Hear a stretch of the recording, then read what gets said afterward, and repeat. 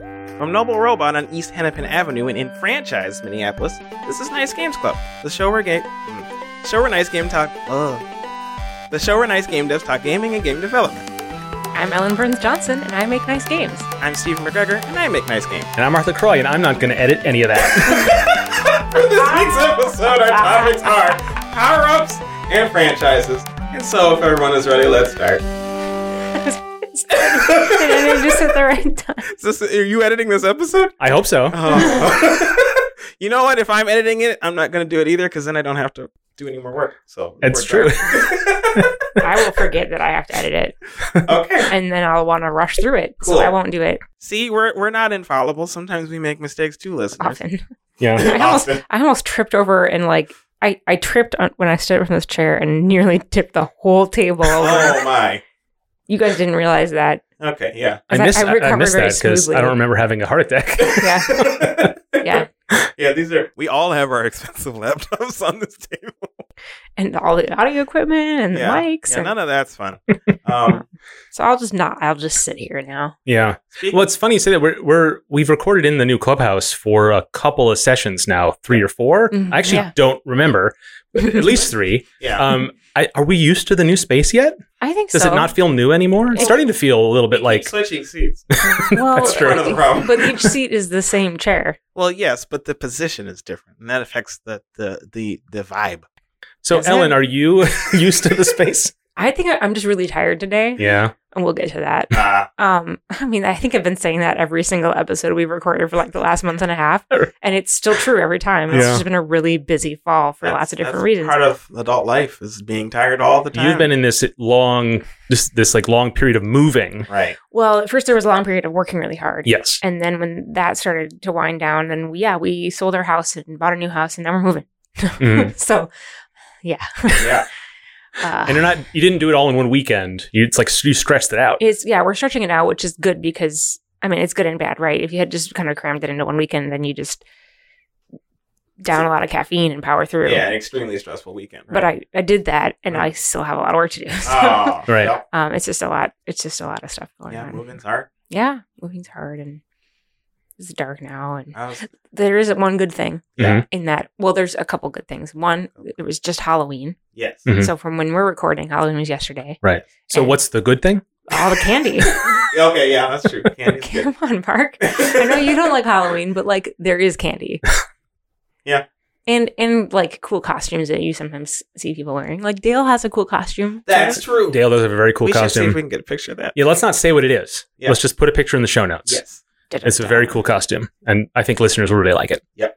Yeah. Agreed. Yeah. Mhm.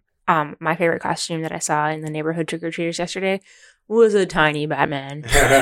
I'm Batman. He didn't say that. He just said, Aw. I really like your dog. And then he got to pet my dog. And Aw. Okay, that's cute. he was like a 4-year-old Batman. Just adorable. My nephew's dressed up as a long-necked dinosaur. Oh. There was a specific scientific name attached to this long-necked dinosaur, Mhm. but I honestly can't pronounce it. My 5-year-old nephew can. I can't. Yeah, well, And then my other nephew, who's 6, he was a colossal squid. wow. And these are inflatable costumes. So when he's running, all the squid arms are flailing around. It That's was good. pretty great. That's pretty good. That's wonderful. I'm seeing a lot of dogs on Twitter dressed up, and if you shoot a video of a dog in a certain way when they have these costumes on, they just look like tiny standing upright bears or whatever. Mhm. I think people probably know what I'm talking about, and they're very good. Did you ever see that? It was like a social media artist, right? It was a multimedia artist out of, I can't remember, some Scandinavian country. I can't remember. But he created an amazing spider costume for his dog Mhm. Oh. and then staged a bunch of Oh, I did see hilarious this. Yeah. attacks from the spider. And it was actually, the spider costume was really scary. Oh, wow. My first thought after seeing that video, because it's really, really clever and funny, is Yeah. that I really hope that person tracked down all the people he scared and gave them $50. Because that's kind of a mean thing to do to somebody. Well, and potentially dangerous for the dog. Because if I saw a spider the size of, a dog coming Yeah. at me and I knew it was a spider, I would be very freaked out. Yeah. Yeah. That'll get you. Yeah, but from what I understand from just reading about this whole thing on the internet, and it's the internet, so what do you know? Mhm. They were paid actors. Oh, okay. And knowing that's the case, if that's the case, it still doesn't make it any less awesome. It's really great.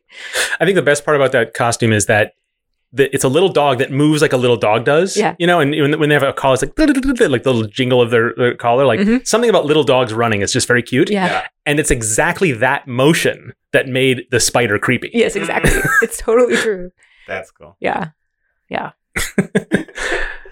What else is going on? So much is going on. This is the fall season of new science fiction. Ooh. I'm really just pretty excited because there's a new Star Trek series that just started. Yeah. It's a kid's show, Star Trek Prodigy, and I had kind of low expectations for it because it's a kid's show, and I was like, it's not going to be targeted at me. It's going to be for kids, and that's fine. And I'll just be happy it exists. But we watched the pilot last week, and it was really good. I liked it. Yay! Like it's still a kid's show, and in that vein, it has a couple of the tropes from like of animation targeted at those things. But I think it's a neat little expansion of the Star Trek universe, and I've been really excited about all these Star Trek shows lately. So I'm more looking forward to the second episode because the first episode kind of just introduces the characters. it was lots of setup. Yep. Yeah. Now the premise is going to get going. Yeah. I don't actually know what the series is like. Like, is it going to be really serialized? Because that first episode was all set up, so we don't know what the status quo is. Yep. You know. You're on a cliffhanger almost. Yeah. Mm-hmm. Yeah, that's interesting. I've had mixed experiences with series that were, targeted towards kids. Yeah. And like for Star Wars, I loved Rebels and then Clone Wars. I loved the Clone Wars, and I tried to pick up Resistance, and Resistance was targeted towards a younger age demographic, and I just totally couldn't do it. Sure. But I'm excited if there's a Star Trek. Yeah. I mean, Star Trek's good. I think the thing that really makes it a kid's show, in this is the worst I could say about it, is that the humor is like not great. It's very simple. It's like it's a little bit too broad and it's not very sophisticated, but it's very much by design that way. So there's nothing bad or like broken about it. It's just like you're not really gonna. It's a funny, like all kids shows have humor in them. Yeah. But it's not very funny. Yeah. But it is what it wants to be. And I like, as a total Star Trek nerd, like every little Easter egg I get excited about. So like that will keep me engaged, I guess. I do hope that kids like it. Yeah.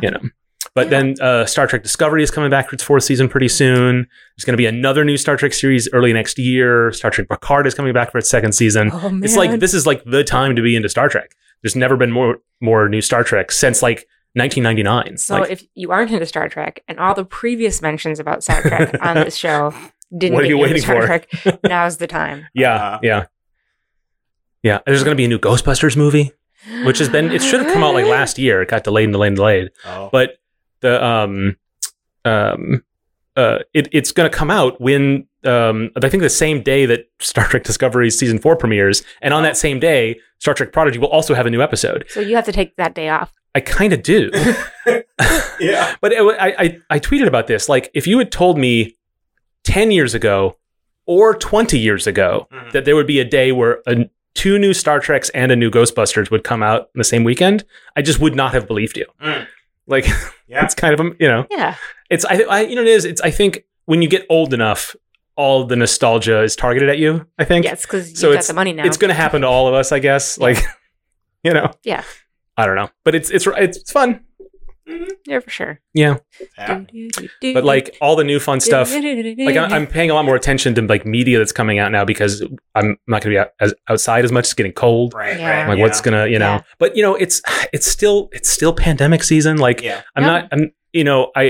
I haven't gone to restaurants indoors, other than a brief 2-week period in May when we thought things were going to get better. Yeah. And a lot of people have started to do that, and that's the judgment they've made because of the risk assessment. And we'll see where we are in a couple of months. But I'm like, well, I guess I'm just going to go back and be a hermit this winter again.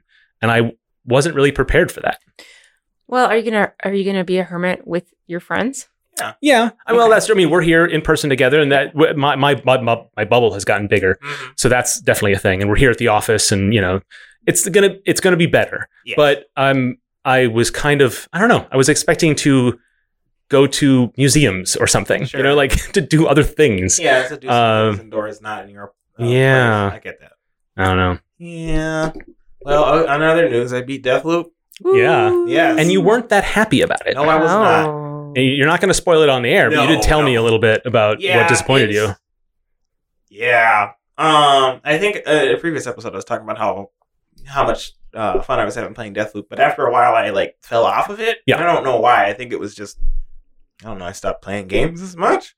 But like I felt obligated to beat it, and also, eventually I need to get to this new Metroid. So I was like, I gotta beat this game. I'm gonna beat this game. So I went ahead and I beat the game. But the ending was disappointing for me, and I've heard for some people too. For a bunch of reasons that I will not disclose. Yeah. Well, I posited a theory that you dismissed, which is that this happens in a lot of games where the endings feel rushed and incomplete, partly because that's crunch time. Yeah. And that seems a little bit simplistic, but it actually is often true that the end of the game is the last thing that gets worked on, or at least part of the last period. And then a lot of times it gets pared down because they have to fix parts in the beginning of the game and they have to spend more of time near the end, except for doing more than what they were planning. And so that does happen a lot with games. Yeah, but it felt intentional. Yeah, you didn't see the signs of that here. No, I did not know. Mm-hmm. Yes, I don't know. Ooh, that would be a good topic we should do someday. Yeah. The signs of crunch. Oh, that's interesting. There was a really good article about Mass Effect 3. No, it's a YouTube video of interviews with a lot of the developers of Mass Effect 3 talking about the crunch period at the end of that game's development, and then the public reaction to the ending, which was very sour, and then the immediate, maybe 4 weeks later, commitment to make an extended version of the ending, and then back to crunch to do that, which only came out, maybe 2 months after that. Yeah. And just a lot of people reflecting on whether it was a good idea, and they're split. Some of the developers at the time were like, "Yep, I'm glad we went back and did that." Other people are like, "You know what? It was done. We shouldn't have given into this fan demand." Other people are mixed, like, "Oh, this set a standard which we don't like, but I'm glad we did it." Yeah, like it's really interesting to hear firsthand from some of these people. I'll find that link and we'll put it in the show notes. Yeah, that'll be good. Yeah, because we've all done it. We've all worked too hard, and you sort of don't regret it all the time. Like intellectually that was a bad choice, but sometimes you kind of see the silver linings. Yeah, whenever I've done crunch, like I've done a game jam, which is like a day of crunch, which isn't that extreme. But like when I do it, then it's fine. But if I ever do it for any of the projects I'm actively working on for a long period of time, I almost always regret it. Yeah, it's just me. Yeah. No, you do always regret it, but but then you forget about it and you do it again. Yeah, or you think like, well, what else would I was going to do? It wouldn't have gotten done, and it got done, and I'm happy with. You know what I mean? Right. Yeah. So that's part of the reason why it's hard to change this culturally. Yeah. Yep. You can have mixed emotions about something. Yeah, that's allowed. Absolutely. True. Speaking of mixed emotions, we all saw Dune. Wow. I saw this on the bullet point. Although got a good transition for it. I totally. We were listing a bunch of stuff that we wanted to talk about meta because kind of been a while since we checked in with each other. Yeah. And one of the things we completely forgot to put down here was the fact that we all went and saw Dune together. Yeah. And that was your husband rented a theater. Yeah. And so it's the first time I've been to a theater in probably longer than 18 months because I wasn't seeing a lot of movies at the beginning of 2020. Right. And so it was a very weird experience. Yeah, it was. So it never occurred to me ever to do this, but my husband just was like, "I want to see Dune, but I don't want to go to the theater. What if it's just people I know?" And then he researched it. And he's like, "Oh no, you could just rent out a theater." Yeah, it's pretty common now, actually. Yeah, it's a common thing right now. And so he just rented the theater, and then we just let everybody know, "Hey, we rented this theater. Please come," so we don't have to spend hundreds of dollars just to sit in there with the two of us. Yeah. Although that would have been cool too. But yeah, we filled up like, I don't know, half of the seats. And I got to meet Steven's parents. Oh yeah, my parents were there. That was pretty cool. Yeah. My parents are cool. Yes. As of what other people say. Obviously, I don't think my parents Everyone was are happy to see or meet your parents, and they were happy to see all of us. And you were just like, okay, whatever. Yeah. It's fine. Yeah. You invited them. I don't know what you were expecting. I regress back to like high school. It was really funny. So did you like Dune? I feel like I can't be honest. I feel like because this is Nice Games Club. If I say that I like it, then I feel like you're gonna laugh at me. No, if you liked it, it's cool. I liked it. I thought it was entertaining. Mm-hmm. I liked. Oh yeah. I thought it was it's been a really long time since I read the book, and I haven't read all of the books. Yeah. And after we saw the movie, I did get on fandom.com and read summaries of all the books that come in Yeah. after that. Whoo, boy. Yeah. It gets weird. It gets wild. It's so weird. It just like everything. I'm not into Warhammer 40K, but I have friends who are very into Warhammer 40K. And when I have friends who are into a thing, I also go to fandom.com and learn as much as I can about the thing. Yeah. Because then I can get excited about the thing that they're excited about. Oh, sure. And there are some things that like conceptually are like, well, that's interesting. Mhm. Kind of like the Battle Nuns. They're cool. Okay. In like a Warhammer 40K sense. Anyway, Sure. Yeah. there's a ton of stuff like in the lore of Dune that really reminded me of Warhammer, and I thought that was really interesting. So there's more I want to dig into about that. Like there might be some idea like genealogy. I type it in. track down. Future topic, Dune. I'm not qualified to talk on either one of these Okay. at length. Scratching out the top. No, but I can find people who are. Mhm. Yeah. So I thought, it was like a really good world building movie, I thought. Mhm. Mhm. Yeah. And that was pretty cool. And what was nice is like with science fiction, the world building stage of a science fiction story is always fun. Always fun. Yeah. And then when the story has to get personal, some stories make that pivot work and other stories don't. And I don't know if Dune ever actually needs to make that pivot in the first book. So, yeah, it was a beautiful movie. Yeah. And the worms were cool and the music was awesome. And Yes. Oh gosh, the music is my favorite part of that whole whole experience. It didn't hit me that hard. I Yeah. didn't have a lot of opinion on it. Oh, okay. It was okay. I didn't. I don't know. I think it was just it felt very alien, yeah. but still like. I mean, maybe it did its job. It was very suitable. Like, it Yeah, really yeah. fit the movie. Oh, yeah. Yeah, Well, that's yeah. the thing is, I went back and listened to the soundtrack afterwards. I was like, "This isn't as good as I remember it being." And I think it's just because like Half the picture. Yeah, Yeah. whereas like other soundtracks, movie soundtracks I've listened to, like I still like them as much. Mm-hmm. This one did not evoke that, and I think part of the reason why it didn't evoke as much feeling when I listened to it back is because like I thought that Dune was okay. It was Mhm. fun. Like I enjoyed watching it for the most part. It was kind of slow. Yeah. Me. But and I have never seen any other Dune media, Mhm. so I don't know much about the whole lore and stuff. Yeah. It's a beforehand, pretty but- faithful adaptation, I would say. Okay. Yeah, that's So I mean, Cards on the Table, I hate that book. I really like David Lynch, and I thought Really? David Lynch did as good a job as he could have adapting it into a movie. Mhm. And I thought Denis Villeneuve did the same, as good as he could have done Yeah. with that book. Like, it's, I don't know if I've talked about it on the show before, but I love Arrival. It's one of my very favorite movies. Such a good. Oh, so And good. I love, and he brought a lot of that sensibility to Dune, that idea of like, you don't have to linger on something for too long. You can have a lot of evocative imagery without explaining all of it. Mhm. And the problem with Dune is the opposite of that. Yeah. Dune is here's a proper noun and here's 15 pages of what it's all about. And a lot of the script of this movie did fall prey to that. Like, here's this weird compass. Let me tell you about it. Like, here are the still suits. Let me explain it to you. Yeah. And that's the do that. structure of that story is like, here's a new idea, here's some exposition, then we do something with that thing, and then we introduce a new thing and here's some exposition. And it seems very, I don't know, I don't like that about the story. And I think that being so faithful in an adaptation, I think hurt it a little bit. Mm. Whereas that director's sensibility is really appropriate for this story. Mhm. But I think he was too faithful. But that's just because I don't like the book. Like, Yeah. I think it needs some changes. But if you wanted to do that story, it's the best adaptation you could have hoped for if you're a fan of the Mhm. book. So Yeah. I didn't really love it, but I also feel like, what else could it have been? Sure. You know? Yeah.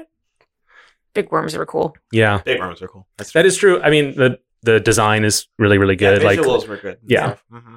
Mhm. Agree with that. Do you think it'll be true 10,000 years in the future that if you live on a desert planet, you have to be in drapey linens? Yep, that's mandatory. yeah. 'Cause I feel like every space opera or science fiction show that has a desert planet, you're in drapey linens. Well, ultimately, they're all like based off of Earth. Yeah. So that's just. Well, it's a. Drapey space linen. I mean, well, yeah. Okay. I'm gonna voyage outside of your bit right now because I think there's a reason for that kind of imagery, Mhm. which is this notion of like this sort of medievalist kind of idea. Like this, Mhm. it's evoking other familiar tropes, but in a different setting. And so Mhm. you see that a lot. You'll see. I mean, in Dune, there were like this sort of the Catholic spacesuits or whatever at the very beginning, right? Yeah. There's lots of stuff Yeah. like that, and I think that's Would it really look like that? Well, certainly not. But those markers are meant for us to contextualize the out of contextness of it. Yep. And I think that's good design, but it's not proper speculative fiction. But it wasn't designed for that purpose, you know. Yeah, makes sense. I did like the bagpipes. I will say that. That's my last closing thought about. And then it comes out of nowhere is the best part. I don't know if it's in the book or not, but like I was very surprised. I don't think it was. I don't think that it was. Mhm. But The best part about that Kinda liked shot it. is you hear the bagpipes for like 5 seconds before you see the person playing the bagpipes, and you see them enter the frame, and there's somebody in the foreground with their shoulder blocking. So you see the bagpipes, the person playing the bagpipes, you see their head, you see the bagpipes, and you're like, is he wearing a kilt? Is he wearing a kilt? Is he wearing a kilt? And nope, just wearing pants. So if you watch Dune again for that shot, I will. and just Worth it. that 4 seconds of like, is there a kilt? Is there a kilt? It was the most thrilling that movie got. Savage. Yeah. They're good burn though. Solid. Yeah. Dune was the only fun I've had. Dune and podcast recording is the only fun I've had for like 3 weeks. Yeah. Yeah. Oof. When does this period end for you?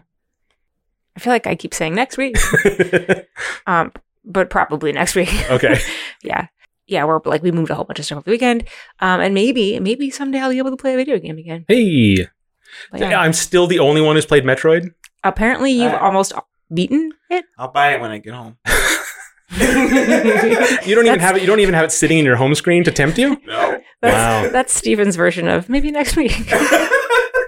No, I've been doing that thing I do with AAA games where I marathon it in like 4 or 5 sessions. Yeah. It's the way I can fit it into my life and also makes me stay up too late. One of the many reasons.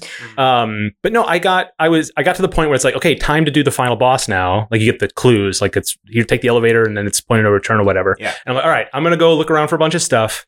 I'm gonna collect a lot of things as much as until I get bored. Then I will go face the final boss. And I'm like, I got all the toys. I think I have all of Samus's gear. But there's a bunch of places I definitely can't reach, and they all have a very similar quality to them. So I must be missing, and it's the only type of thing I can't access. I have one thing in common, how it's placed. And so I know I'm missing one thing. Yeah. And so I scoured the entire map looking for rooms that I hadn't seen before. Yeah. And anytime I found something I hadn't seen before, it just led me to another one of these things that I couldn't reach because I didn't have the thing I needed. Right. And so I was convinced I was just missing one thing. And so I looked all over it and I finally like, you know what? I haven't done it yet for this game, but I'm going to look up where this final thing is. I've searched the whole map. I've done my due diligence. I'm just going to find out where it is. Mm. I look it up and I know I had all the things. I was just wandering the map for no reason. Yep. It's just that there's a power up that gives you 2 power ups when you get it, but only explains how to use one of them. People who played Metroid probably know what I'm talking about. Yep. I just didn't know I could do this. I think it probably did explain it to me, and I probably just didn't internalize it. But I just spent all this time. Turns out I had it within me the whole time to do these things. The power was within you. Yeah, so I think I'm just going to go, when I get home, I'm just going to go get that final boss. Yeah, nice. Nice. And that's our topic. Power-ups. Yes, that whole preamble, this whole 20-minute opening of the show, I don't know if it's a record, but it's close, is to get into my topic for today, which is power-ups. I just want to talk about... they feel kind of like, oh, I know what a power-up is, but they have really different ways of interacting. And they sometimes, they're very frequently mutually exclusive. And I kind of want to get into that, whether that's, if maybe I'm making a big deal out of that, but like, is that something that is required, or is that something just naturally we just develop games that way? Oh, I can talk about that when we get to it. Yeah. Okay, so the first thing is power-ups as upgrades. So this is the Metroidvania thing. So this is you get more power. Not always a Metroidvania exclusive kind of thing. It's very frequently just levels get harder and you get the power-ups you need as you go. But that's pretty common. They're permanent upgrades or they're new weapons. I really like the way that Metroid Dread does it, because one of the things that's kept me from finishing any other Metroid is I keep hearing about the 30 upgrades, and I'm like, there's only 2 buttons on an NES controller. How are there so many upgrades? Yeah. And it's because it just changes the way you play. You upgrade the missile 4 or 5 times, but you never change how you shoot a missile. Right. And it doesn't take away, like, there's maybe one example in Metroid Dread, but like it adds things. Occasionally we'll add new button combinations, and there's a lot in Metroid Dread. It uses all the buttons. I believe it. But once it starts adding upgrades to things you already have, it doesn't change how you use it, just change what it does without removing the way for you to use it in the way you were previously using it. Right. Mhm. So it doesn't change it in a way that breaks or prevents you from doing things the way you previously had tried. Right. Yeah. And that is really, really good design. And I didn't give Metroid enough credit because I never got far enough into a Metroid to know that's how that works. Yeah. Sure. You know? But I mean, Ellen, you have the most Metroid experience here at the table. Yeah, I guess. Well, maybe before you played Dread all the way to almost the end. Specifically to spite me. Is that really? I mean, there were other reasons. No, it is like, yeah, with when you were talking about how you were struggling, to figure out what these extra rooms were about, and it turned out it was just a way that you could use one of your existing abilities in a different way. Mm-hmm. I thought of two things. One, the fact whenever I get stuck, I just bomb everything. I just go turn into a morph ball and I bomb everything. And sometimes that works and usually it doesn't. Mm-hmm. But the other thing is like, I just clearly saw in my mind the Super Metroid menu where you can go in and you can toggle certain power-ups on and off. And that was one of the fun things. Okay. Super Metroid was my first introduction to the franchise. And when I realized you could do that, I'm like, oh, this is really cool. Let's see all the different beams I can do. Mm-hmm. And so then I would just like turn off the ice beam and go with the wave beam and just see what would happen with that and what it would actually do. And I did a lot of experimentation, just switching things on and off on certain settings and figuring out what, how I could use different beams in different ways. Mm-hmm. So yeah, if it doesn't always tell you all the things you can do. Except for when like there is a new upgrade and it's a key upgrade and there's like a puzzle you have to solve with it. Yeah. So I will say one of the things I liked about Metroid Dread, and this might be something about Metroidvanias that I don't like, is that Metroidvanias tell you they're non-linear, but they're just super linear. Yeah. They just don't, it's just behind the smoke and mirrors. And Metroid Dread is not afraid to just lead you by the nose a little bit. And I like that quite a lot. Okay. We'll see when I play it if I Well, like here's the thing. You have to pay attention to see those signs. Okay. But basically, it's very difficult to get lost or to not know where to go next or to not have your context. That's true. You need to be engaged to do it. It's not patronizing, but it's not inscrutable for its own sake, which I think is like, that's not what challenge is. That's not an effective puzzle. That's just, that's just tedium for no reason. And that's generally my complaint about Metroidvanias as a genre. And so I bounced off of Ori for that reason. It was just, it flummoxed me in ways that were just not in its own interest, very frequently. But I think this might be a minority opinion. I'm not sure. But Metroid Dread is just not afraid to be like, you got the new power up. To get out of the room we just gave it to you, here's an obvious way to do it. Yeah. And the next place you need to use it, you probably remember seeing it on your way here. Like there's not a lot of, I have to scour the map for what this opens up for me now. Okay. But the more you do remember your path and the map, the more you can stumble upon those things as you keep going. But the critical path is always, they do a really good job of making you not have to remember that far back. Okay. So if you are paying a little bit of attention, you're always going to be fine. And I think that's really good, about the game. That sounds like a and a lot of that is just that the sequence of power-ups as those upgrades. So that's the getting back on topic. Right.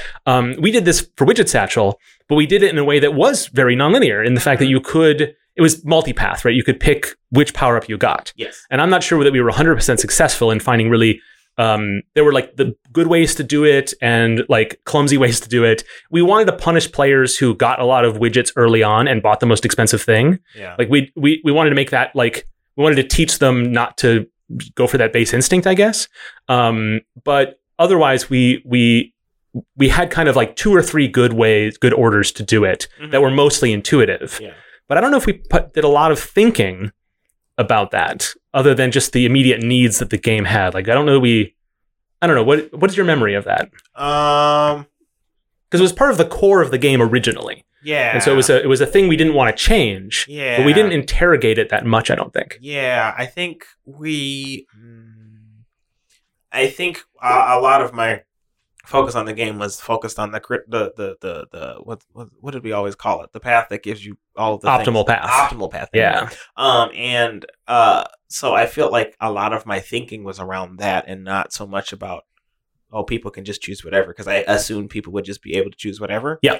And ultimately, Right, we focused on not blocking someone's ability. There's no wrong choices. Yes. But we thought about a couple of obvious choices that would feel good, and then we had the optimal path, which required you'd never get it on your first try, and that was not our intent. So I think that worked out fine. But we didn't fill in the rest of those blanks, I don't think. Yeah, I think we could have done a better job about it, and I think part of it is just like the opportunity to backtrack that's in Metroidvanias and stuff isn't really in this in Widget Satchel as much. It's very limited, but it's part of that optimal path. So very frequently players will never see it. So I think that if we had more opportunities for people to backtrack, it would come across a little bit better. Yeah. In that way, but that's fine.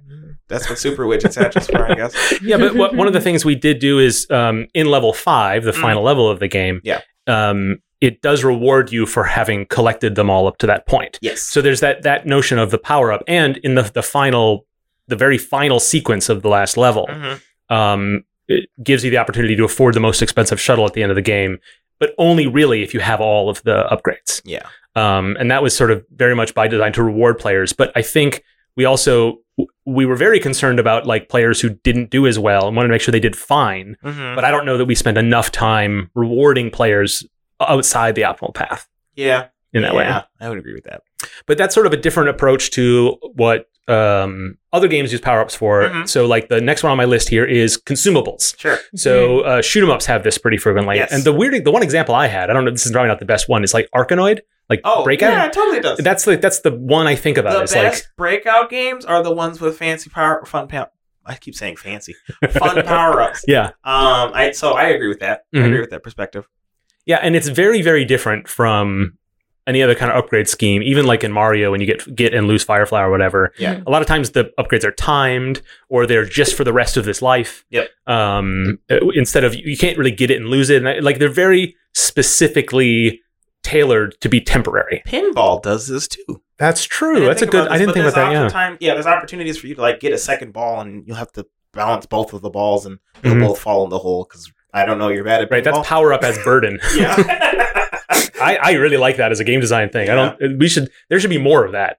Power at a cost. I mean, Widget Satchel did it well, not exactly, but you like picked up. I guess that was collectibles as burden, right? That's a different mechanic, but serve the same function. That's a good connection. But yeah, I like these kinds of power ups because like you just feel you feel powerful for a period of time. You want to use it as best as you can so you can get the most points or whatever it is you're going for. I think maybe the examples we're thinking of are arcades examples, probably because this is the most, I would say, simplest way to do power-ups. Sure. Is just to change things for a bit and then go back to normal. Yeah. It's very hard to break your game. Oh, Pac-Man. Sorry. Pac-Man is an example of this. It's literally a consumable. No. I mean, it is literally a consumable, but actually that's an example of the next one, which I'll move right to, is power-ups to change the mechanics of play. So Mario is very much this, right? Yeah. Is you move differently when you have the extra abilities, right? It doesn't change what your thing does, like in Breakout or something like that. But Pac-Man's a good example of that. You get the power-up, and then now you're playing a different game. Got it. Okay. Right? That's fair. And it is temporary, but that's sort of outside the definition. I think more importantly, it changes the mechanic. Yeah. And it's part of a collection of mechanics, right? So Pac-Man has only, just the 2 modes, but in Mario, you have the various power-ups that sort of form the complete Mario set. Yeah. And they're not permanent upgrades. They're temporary in the sense that you can lose them. But they're really more designed to just sort of mix and match the mechanics to complete the entire experience. Sure. And so they feel like they are power-ups, but I think when I get a Fire Flower, I don't feel powered up. I feel like, I have the Fire Flower now. Yeah. Because it feels like part of the normal routine of playing a game. Sure. Whereas if I get like the spread fire 10 at a time thing in Arkanoid, I feel powered. Yeah, okay. Right? Yeah, that makes sense. That makes a lot of sense. I get that. Yeah, and I think that's probably, I don't know, maybe that's probably the most common, type of power up in a more modern game. Platformer. Yeah, that's true. Not a Metroidvania. I think that's the case. I think that. Well, like weapons in Doom or Quake or any other. I don't know why I went that far back, but in weapons are this right where you have the rocket launcher. That's true. For a while, yeah. Yeah, that's a good point. Yep. Right, and all those put together, they all have to be balanced in a way that like power ups in an arcade game don't have to be as balanced. Yeah. Or though those power ups are maybe self balancing because they're about about scores, and they're delivered at a certain pace, so it's equal between players. Right. But in this type of power up, it's much more about a set of mechanics that complete the whole experience. Mhm. And I think that's a balanced challenge that I don't think designers think about often enough. Like, we introduced this new idea in this level, and if it's only in this level, it's not going to feel balanced. Like, it's still going to play fine, Mhm. Yeah. but it's going to feel like by the time I get to the end of the game, I'm like, what was that? I was really hoping I'd see that thing again. Or like you introduce a power up early on and then lean on it really heavily for the rest of the game. Like, why isn't it just part of the default moveset then? Right. Yeah. You know, I think that's a harder balance challenge, and people don't consider it as a balance challenge. Mhm. Yeah, it is. Yeah. And it's a variety challenge, I Mhm. suppose, which is important. Yeah, you want to give players the sort of give them a rich experience, give them novelty, have what they do change over time. Yeah. Well, and it's, it makes you feel more powerful when you have a wider variety of essentially skills to bring to bear on problems that you're trying to solve. Yeah.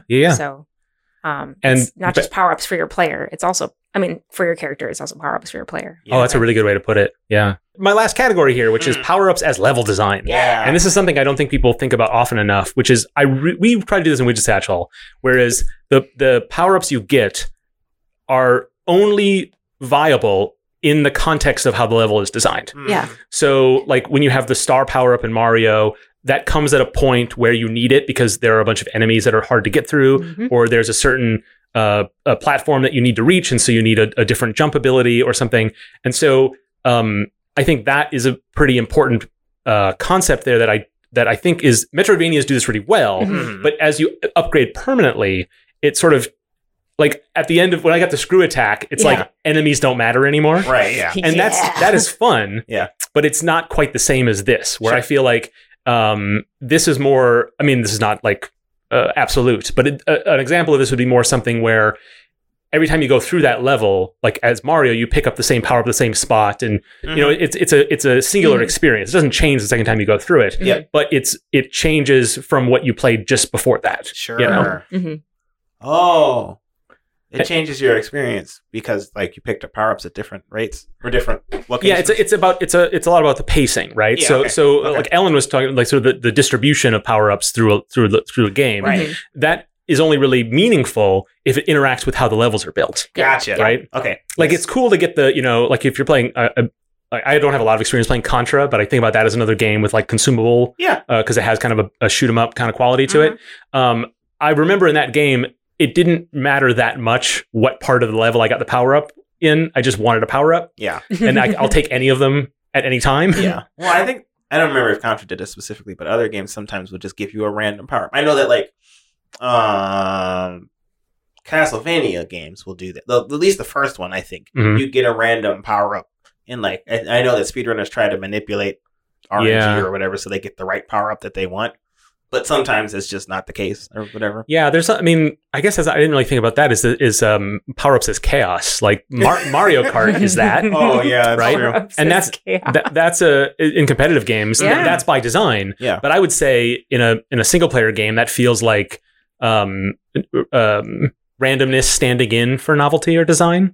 I'm not sure. Well, I would. Yeah, I'm not arguing that this is a level design thing. I think it's No, more no. of a- I'm just sort of I'm poo pooing the idea that like I feel like that you could have worked a little harder on that sort of thing. Like Oh, if well, that's I think how your game is I think it built. depends on the game. I'd say Yeah. that it's more of an adaptation sort of Yeah. test. Well, and that's what can be fun about it is Yeah. as chaos, Yes. right? Oh, yeah, that can be fun. Mhm. I'm not sure that was the intent in Castlevania Yeah, I don't or in know. other games that do this, but Mhm. like, but even in Mario, there's a couple of random power up blocks. Yep. But usually, almost always, those whatever you get is irrelevant. Yeah. And that's partly because Mario games are so level design focused, Mhm. and power placement is so important that when it gives you a random one, it doesn't matter what you get because it never matters. Because that's not the point of it at that point. Yeah, you almost never feel like, oh, I got the good one. It's like, oh, I guess I got the one I would have wanted, but who cares? Because this level's not designed for me to need any of these. Yeah. Yeah. That's fair. Okay, I have a question. Yes, How do roguelikes and roguelites fit into this? it's a good question, and I don't have any answers for you on that because I don't have any experience with those genres. Right. Well, Yeah. Steven.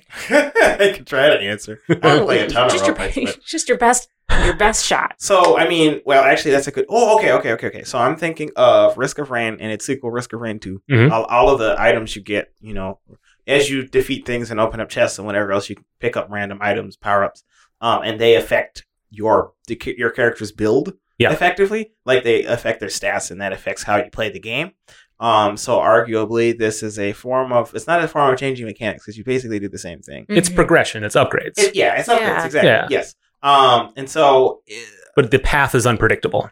yes, the path is unpredictable. And that's what's interesting about it. And that's what makes it. Yeah, that's what Okay. makes it interesting as a roguelike. Is Yeah. that like as you pick up these upgrades, and you get a lot of upgrades.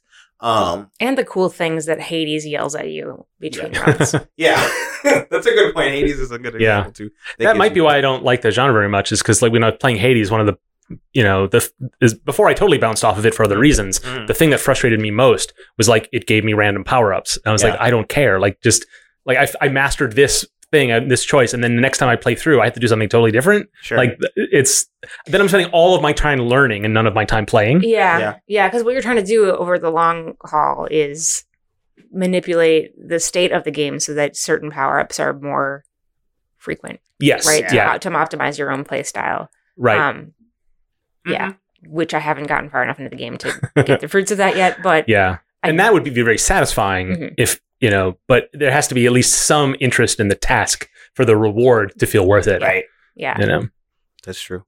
But yeah, I guess ultimately, there are power ups as upgrades in that your character gets better over Yeah. time with these different Yeah. power ups. Right. But they affect how you play in a way that is not the same as like a Metroidvania, hmm because like you get random ones. Right. And that's Yeah, a yeah, yeah. roguelite thing, right? In proper Yes. roguelikes, you always start with nothing, Mhm. right? Well, yeah, roguelikes and I guess no. I guess it depends because some roguelites.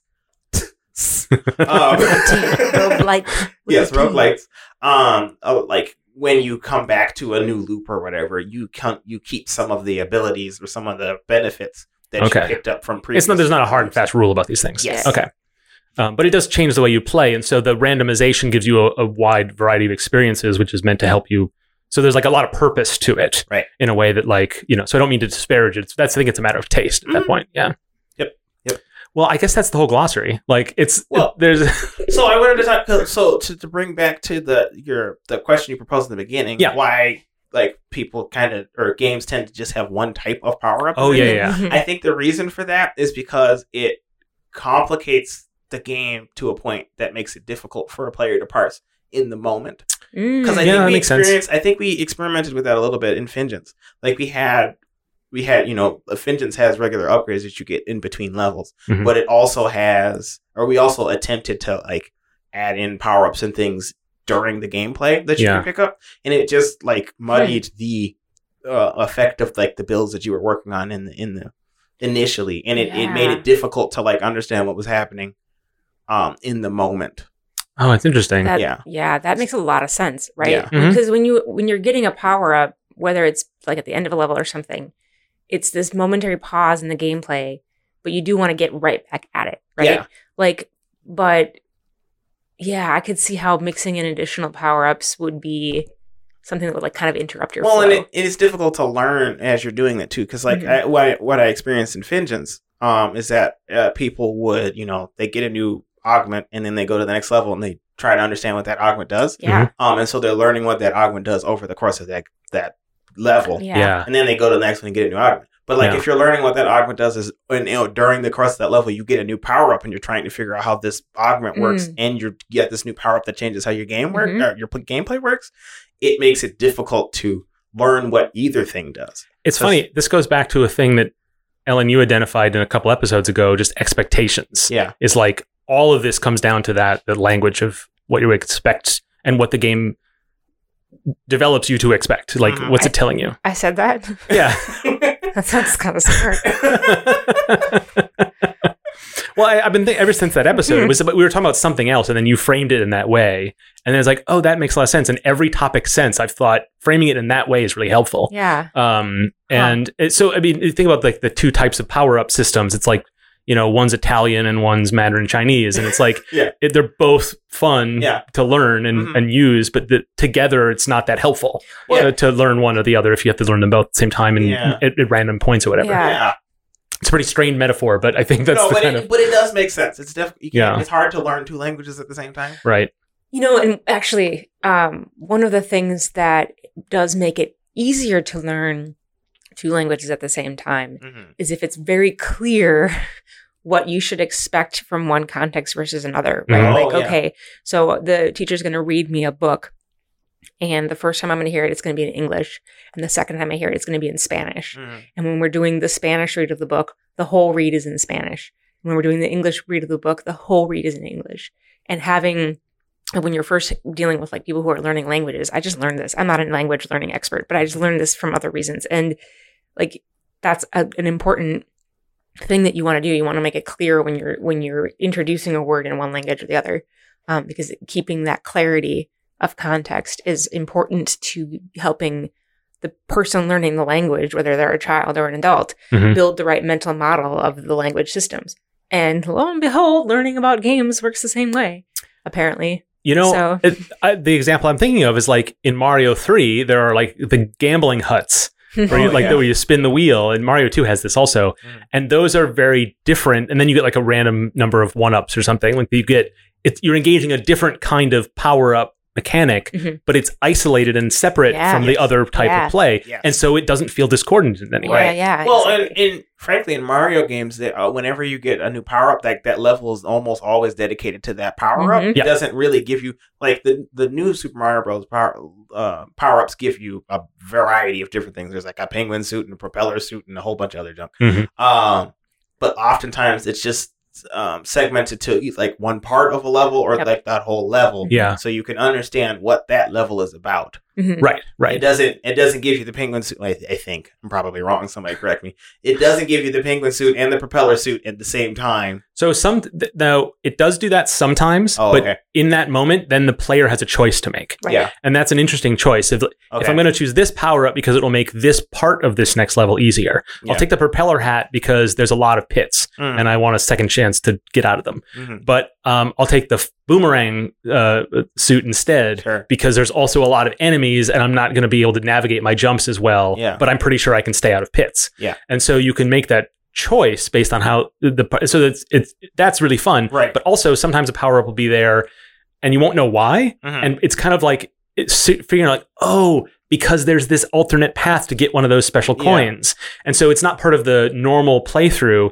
And when you get a power up in Mario that feels like it doesn't belong here, that kind of puts your mind into detective mode, Mhm. Yeah. which is really fun. And because the game has taught you that everything is always there for a reason. Yeah. And additionally, at the point where they're giving you those kinds of choices, you've experienced these power ups long enough to know what they do without you having to learn Yes. them on the fly. Yep. Yeah. So learning. It's fun. You know, Yes. learning is fun, and my favorite power up, I think, of all time. Maybe this counts as a power up. I think if a rocket launcher counts as a power up, or this counts as a power up, Okay. is in Super Mario Odyssey, one of the first islands you get to has a T-Rex, and you're just learning how to use the hat. And of Yeah. course, you see a T-Rex, you're like, well, I wonder if I can control it with a hat. And you can. Yeah. And then you get to stomp around the island as a T-Rex for a while. Yeah. Yeah. That was my favorite one. Oh, and that's such a perfect example of that's a classic Mario teach you how to play moment. Mhm. Whereas like you've used the hat a couple of times, but you kind of every enemy is enemy sized. Mhm. And then you hit that and you're like, immediately your mind is, what else can this do? Right. Yeah. And then you spend the rest of the game throwing your hat at everything. At everything. And you Yeah. slowly learn the language of what is controllable. Yep. Yeah. Yep. And you're not limited by like, oh, how big this thing is. And eventually like you control a giant like slab of meat Yeah, in the middle of that's thing right. that you drop into a soup or something. Like Yep. there's just tons of things, and that's not as weird because you've been primed for that Mm-hmm. with that one surprise early on, and it's delightful. Yeah. You know. It is. It is. So I think that's something that we didn't really talk about, like it's sort of like how you put all your power ups together, but like they all should be in communication with each other, Yes. right? And that's I think important. And when you have like a really good idea for one, it's not a good idea unless it fits with all the other ideas. Mhm. And that's probably the hardest thing to do when you develop something like this, because anytime you come with a new idea, you then have to, it's like when they introduce a new character into Smash, Kirby has to swallow them. Yes. So you have to do some work there too. That's so funny because when I'm in the Kirby Smash Discord, and whenever there's a new The Smash, Kirby Smash Discord. look, okay, Of course that exists. Of course. Why would I have ever thought that wasn't a thing and that you weren't part of it? exactly. sounds like But a anyway. great place. It is a great place. That's where I get all my Discord Kirby's. Yay. But what's interesting is like whenever there's a new Smash character announced, they don't announce it as a new Smash character. They're like, a new Kirby power has been unlocked. Oh, it's very fun.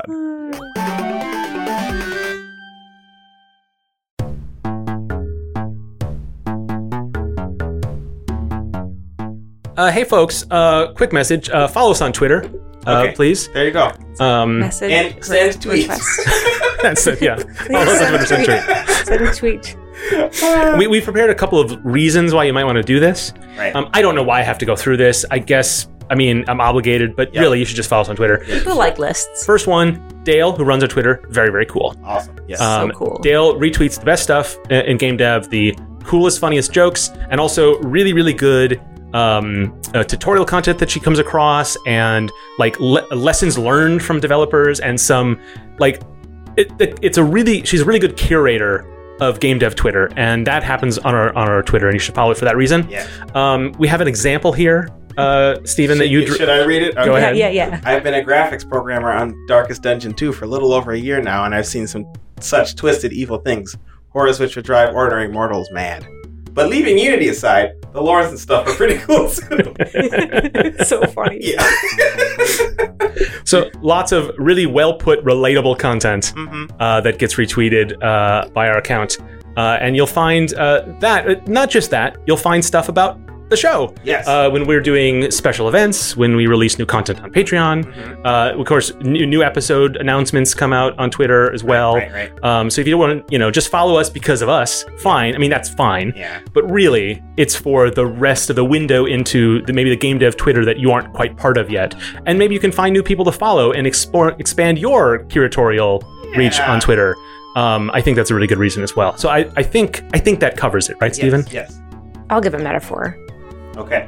All right, so if you have like trail mix, right? Mhm. Proper trail mix. That I like where this is going. Yeah, you know where it's going, right? Proper trail mix that has M&Ms in it. I don't know where this is going. I just like where it's going. Okay. All right. Okay. It's like Dale has picked out all the M&Ms for you already, Oh. Okay. That's very good. and also it's different than just giving you a bag of M&Ms, right? That's Right. different. I just want to make sure that's clear. Right, because it's forged by experience and had a little bit of salt on it. Right. Exactly. At Nice Games Club.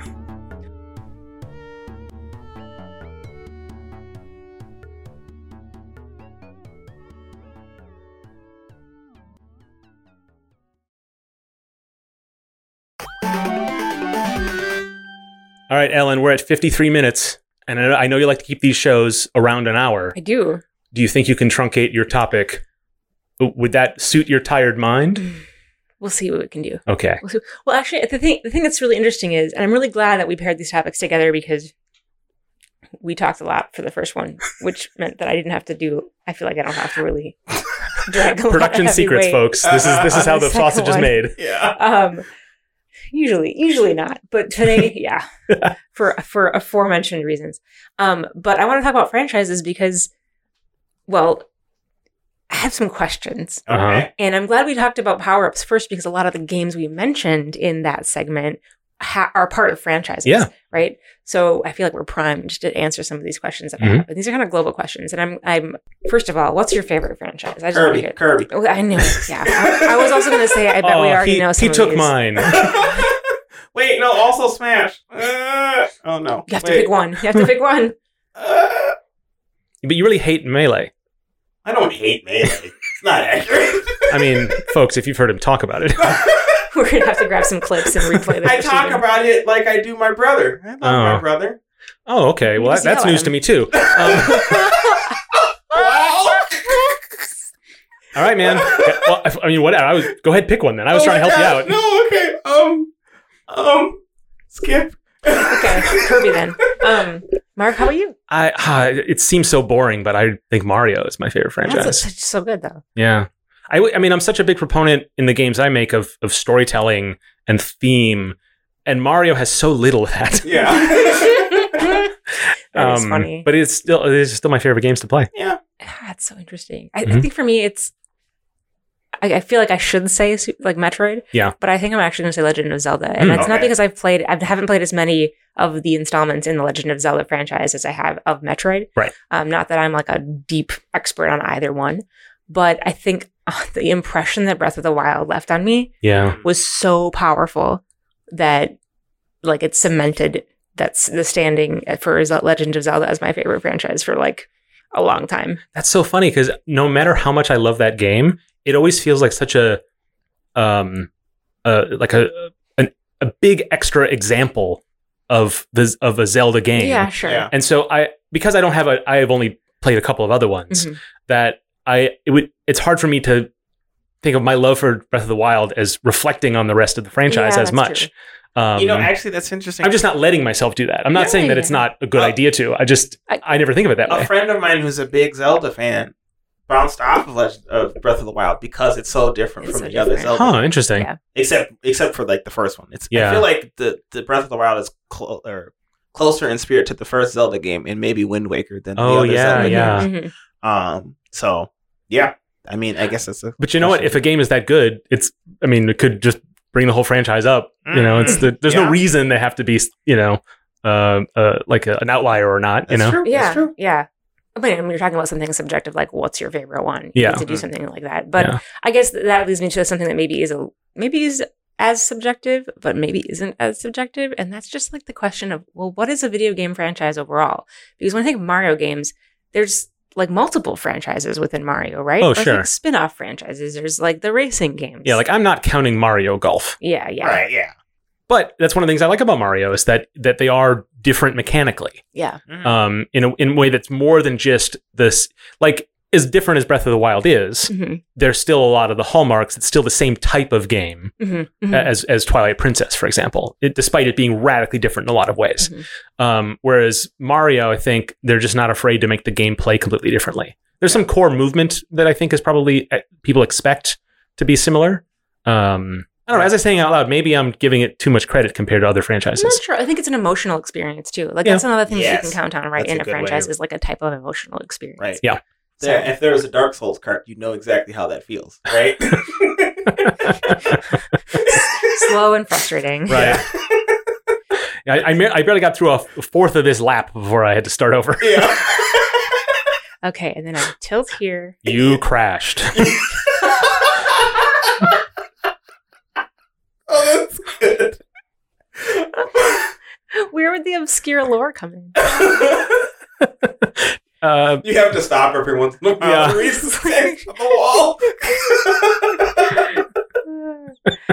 Oh, that's so good. Not trying to rip on Dark Souls. I actually really do like the games. I Yeah. don't really play them, but I really do Yeah. like them. It is funny that we all picked Nintendo franchises. Yeah, I mean, it's not that surprising, I guess. But they've also been around longer. Maybe that's part of it. But that's true. Some of the best-selling franchises also, which Yeah. is on the list of best-selling video game franchises that I pulled up from Wikipedia. Hey. you know, I imagine a lot of us would, if you really were to what is our actual favorites, Mhm. might not be the ones that are the most popular, the ones we played the most. Yeah. But they're the easiest answers to have. When you think of franchise, you almost think of pop culture popularity, Yeah. right? As like that's what qualifies it as a franchise, even though maybe games you liked better that had 2 or 3 installments, like it wouldn't be the first thing you think of when you think of Right. franchise. Like we were just talking about Darkest Dungeon 2 Yeah. in the in our call to action segment.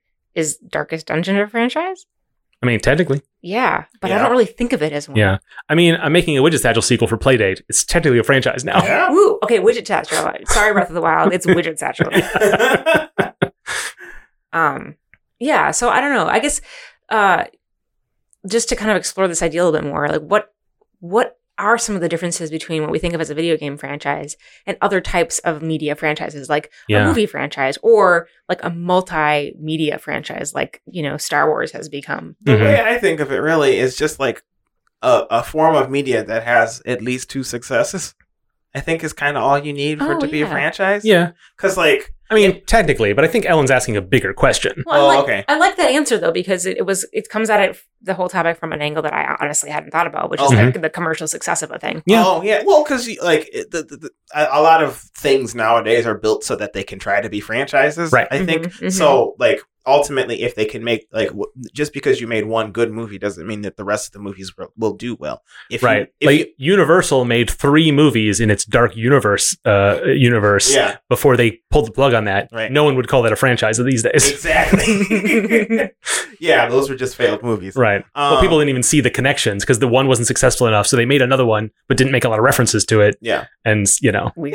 Yeah. So like, I think that it's important for a franchise to be for people to recognize it as a franchise. So they need to see that it can because then when the next one comes out, there's some buy-in, well, because that's some purpose. expectations. As far as I understand it, the purpose of a franchise is for people to have some form of a familiarity to it, which means that they know what experience, they have a general idea of what kind of experience they're going to go into it, and they have some trust built up with this brand, right? So they feel comfortable spending more money on it, right? I guess I'm being a little cynical on it. Well, in which case, to answer Ellen's question, there is no difference then compared to any other type of media franchise. I argue that with that lens applied, for sure, and I guess that totally makes sense because I think to me that makes it easier for me to get my head around like these multimedia franchises where, like, okay, we were talking about Star Trek earlier.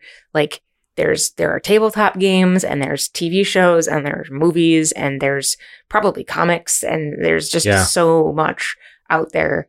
But there is a similar thread between all of them, and you do have trust, and that trust is the thing that might lead you to buy something or watch something that you weren't necessarily going to, like a kid's Star Trek show. That's a really good point, because I think one of the things I always talk about with Star Trek that's different from other franchises is that it has an ideology that others don't always, but that's not what makes it a franchise. That's just the thing that makes it a franchise, right? Like Star Wars has a milieu that makes it a franchise, and that's not any less valid. And there's an expectation in any Star Trek media that it has this, that ideology. Right, like that's the experience. When people see the new Star Wars or they see the new Star Trek series and they say, this doesn't really feel like a Star Wars the way the old ones did or whatever, that's them basically trying to wiggle around that definition. Yes. Because ultimately, like the idea of what a franchise isn't necessarily universal. Like when people think of Mario, they think of fun times and anybody can play or whatever. But that isn't necessarily a universal thing. I think some people have a hard time with certain Mario games. And some people don't find certain Mario games fun, despite the fact that they are, cheerful. So there's a really great YouTube video where somebody did a poll where they asked a bunch of people, tell me all the Mario games. And that's all they said. Oh, interesting. And some respondents replied, like all the Mario Kart games were included, just all the ones they could remember. Sure. Some people said that Mario 2, because it was a adaptation of another game, the US version anyway, is not a Mario game. Some people say that the Japanese Mario 2, because it's essentially an expansion pack to the first Mario, is not a Mario game. And so the YouTube video kind of puts all these and says, what's the game that everyone can agree is a Mario game? Which I think was Super Mario World and none of those. And some people even thought the first Super Mario Brothers wasn't. It goes into depth into like the data on what people say compared to what you might assume people would say. I don't know that it has a ton of great answers at the end of it, but it's really interesting because it's what we're talking about now is like our expectations, what we expect, what we personally define, and how that informs how excited we're going to be for the next in that franchise. And the franchises can be cross-definitional. So you could say, I love everything that Warner Brothers puts out. I don't know if there's a person out there who says that, but you could. There's everything, right? Maybe there's someone who's someone who worked at the Warner Brothers lot for a summer and had a great experience and then just loves Warner Brothers movies, right? Or someone who sees all the movies that a certain actor is in. That's a type of franchise, in at least the way we're describing it. Eat yourself. Okay, so here's my last. Let me get closer to the mic. Here's my last question before we wrap this thing up. And this might only be like the planting of a seed that we have to revisit and water again later. Right. But given what we just said about franchises and how a lot of it's about expectations, like what should indie developers think about when it comes to if they want to build a franchise? What do you do? I think this is definitely a case of this might be a little bit more about the sort of fictional part of it, but there's a lot of, when you think about world building, like novelists will do all this world building that they just keep in their drawer, right? And it'll just inform their writing. Yep. I think you can do that if you want to build a franchise, and not an IP, but a franchise in the way we're describing it. Yeah. Now, of course, you have very few guarantees, far fewer than you do if you're Ubisoft trying to launch a new franchise. Yes. But you can think about it in similar terms about like what is going to be the expectations that players have when the next one of these comes out, and how do I make sure that it's highlighted here, and what are the core things that are about this game, and what are the core things that I want to develop into something larger. And you may change your mind as you make the second one of those. But I think having an idea, and that also maybe can help you with scope creep a little bit. You can say like, well, this game I'm making as the first of a franchise is going to be a lens into all of my great ideas. Mm-hmm. And then you don't have to do all your great ideas in one game. That's true. So maybe it's just a trick you play on yourself, which I endorse. Yes. Okay. I feel like it's dangerous to think of your game as a franchise. Because, I mean, then you'll do the thing that the Dark Universe did. Yeah. And you make 3 crappy movies. I think, there's the lesson to be learned about holding back your best idea. Yes. I guess. Yeah. Which happens in movies a lot of times. Right. You know? I don't think that, I mean, games are going to take a long time to make, regardless of what you do. Yeah. So, like, it's probably best, unless your game takes a few weeks to make or something. Yeah. Even then, it's, I don't know. You know, but as indie artists, replace franchise with artist statement, right? Yeah, like yeah. you make, there's a lot, I know a lot of developers who make small games and they're all very similar, but they're part of an evolving kind of statement, even though they don't have the same characters or anything, but and maybe have some of the same mechanics, but a lot of that is just for expediency's sake or whatever. Yeah. That is a type of, you build another word for it is brand, which is a little bit crass, but so if you think about it at an indie scale, like maybe you make puzzle games. Well, then that's your thing. And it's going to be, these are the 4 puzzle games I'm going to make. And, and they share some things in common, but really what they share in common is that I made them all. But that's a discography? Discography? How do you say the word? You basically got it. Okay. You're describing, the different things that like an artist has made. Right. You're kind of describing their like journey as they, learn things and decide what they want to make in the future. I think which is unavoidable. You're just going to do that. Well, yes, exactly. But I guess that's kind of what I was getting to is like put yourself in your work. Yes, I don't disagree with that either. I'm just arguing that that's not necessarily a franchise. Yeah, is what I'm saying. I can say that. I think that like you're like it's not going to be. It won't be written about in those terms. Yeah, well, but I think the definition we set for it, I think this is a lens to it. That's not. I guess you're not. I guess I don't fully disagree with it or anything like that. I think you have a point. I think that like all I ever want in life is for you to not fully disagree with me. And for the most part, I think that's fair. For the most part, he doesn't fully disagree. That's close enough. You should take the win. Yeah. No, but I think that like I guess I'm having a hard time not thinking about it outside of a marketing perspective. Yeah. Because like I think that like and maybe that's the more helpful definition. Like maybe I'm just talking it out of existence, really. So I see your point. I think that in order for a game to be a franchise, it needs to it has to have those 2 things I was saying. It needs to be a player needs to be able to understand what the experience they're going to get, and they need to be able to trust that they will get a decent experience from this thing. Right. They're going to trust that they're going to get a little bit of the same, and they're going to get a little bit of something new. Yes. And so, this does feel very market driven. Yeah. Yeah. Ellen, does this satisfy you? Like, what would be your definition? No. Why did you ask that? I don't. I think I don't know how I would have answered that question at the beginning of our conversation. Yeah. But towards the end of it, I do think I'm kind of leaning towards Steven's description of it, because when I think about franchises in like a more casual sense, like as a player, I think about some kind of some looser associations. Like we talked, we were joking around with Dark Souls a little bit earlier, but what I usually, Eric's a huge fan of this franchise, my husband. And so whenever we're talking about it, we talk about Soulsborne, right? Yeah. Because it includes the game Bloodborne, right. Which of all the ones that I watched him play and freaked out while he was playing, because I'm very easily spooked. That one was definitely the spookiest. Yeah. But like, it's not really part of the franchise, but it is talked about in like the same, as if it's part of this family. Right. So I think about it because that's made by, so people say Metroidvania, they're talking about mechanics, but they weren't made by the same people. Right, Yes. exactly. The way that those 2 games were. Yeah, exactly. Like the Dark Souls games and Bloodborne were. And then there are more and more games coming out.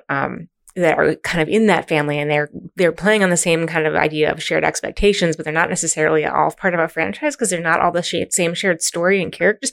I don't know.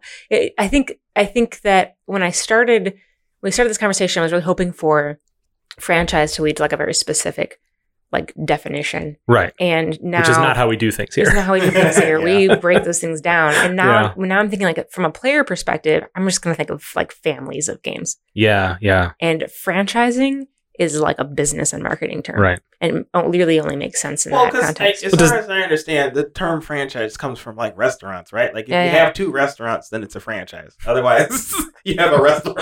Or you have a chain of restaurants. Yeah. Oh, yeah. Dang it, that's different. But if you have a franchise and it's like how it's structured at a corporate level, and then you have franchisees and things like that, but that doesn't really transfer over to games. Yeah. But on the other hand, I mean, we can talk. I think it is valuable to talk about it from like a game developer perspective, and not a marketing. Well, interesting. We wandered into like a higher minded notion of it, and then we realized, oh, we should probably just make a simple definition. And we're like, oh, it's actually really obvious what the simple definition is. Did we waste our time? No, actually, we didn't. That's the Nice Games Club experience, I think. Yep. But I mean, to your question, then, what do indies think about this? Do we just put it out of our minds and just let it be part of marketing later on, or I think I'm not even going to hold back. I'm going to agree with Steven 100%. I'm not even just going to not disagree with him. Whoa. Hey. Because what I think you were saying earlier, Steven, is like, don't focus on building a franchise. Focus on making a good game. Yeah. And if you have a good game, then make your next good game. And if your next good game has similar elements to your first good game, well, then you might have the makings of a franchise started out. But like, focus on making good games. And if the franchise presents itself as an opportunity, we'll have you on the show. We'll ask you about it.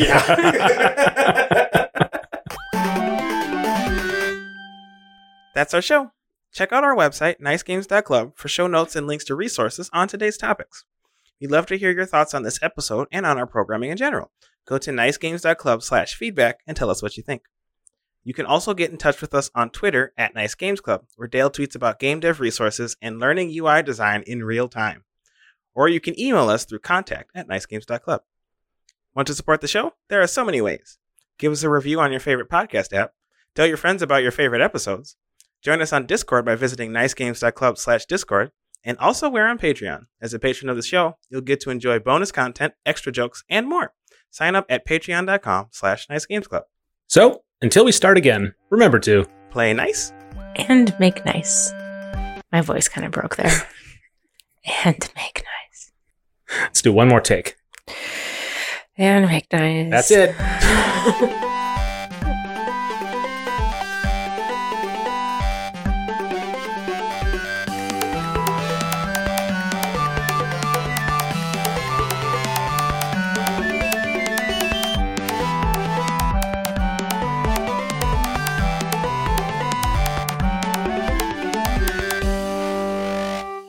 And having that, I've lost my train of thought. Maybe if I am editing this one, I'll cut that part out.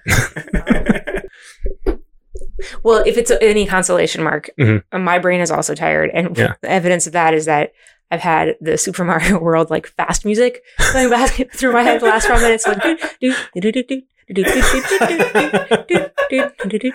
and just for the last 5 minutes. Cool. There's you guys talking about things that are smart, and then in the background it's just that.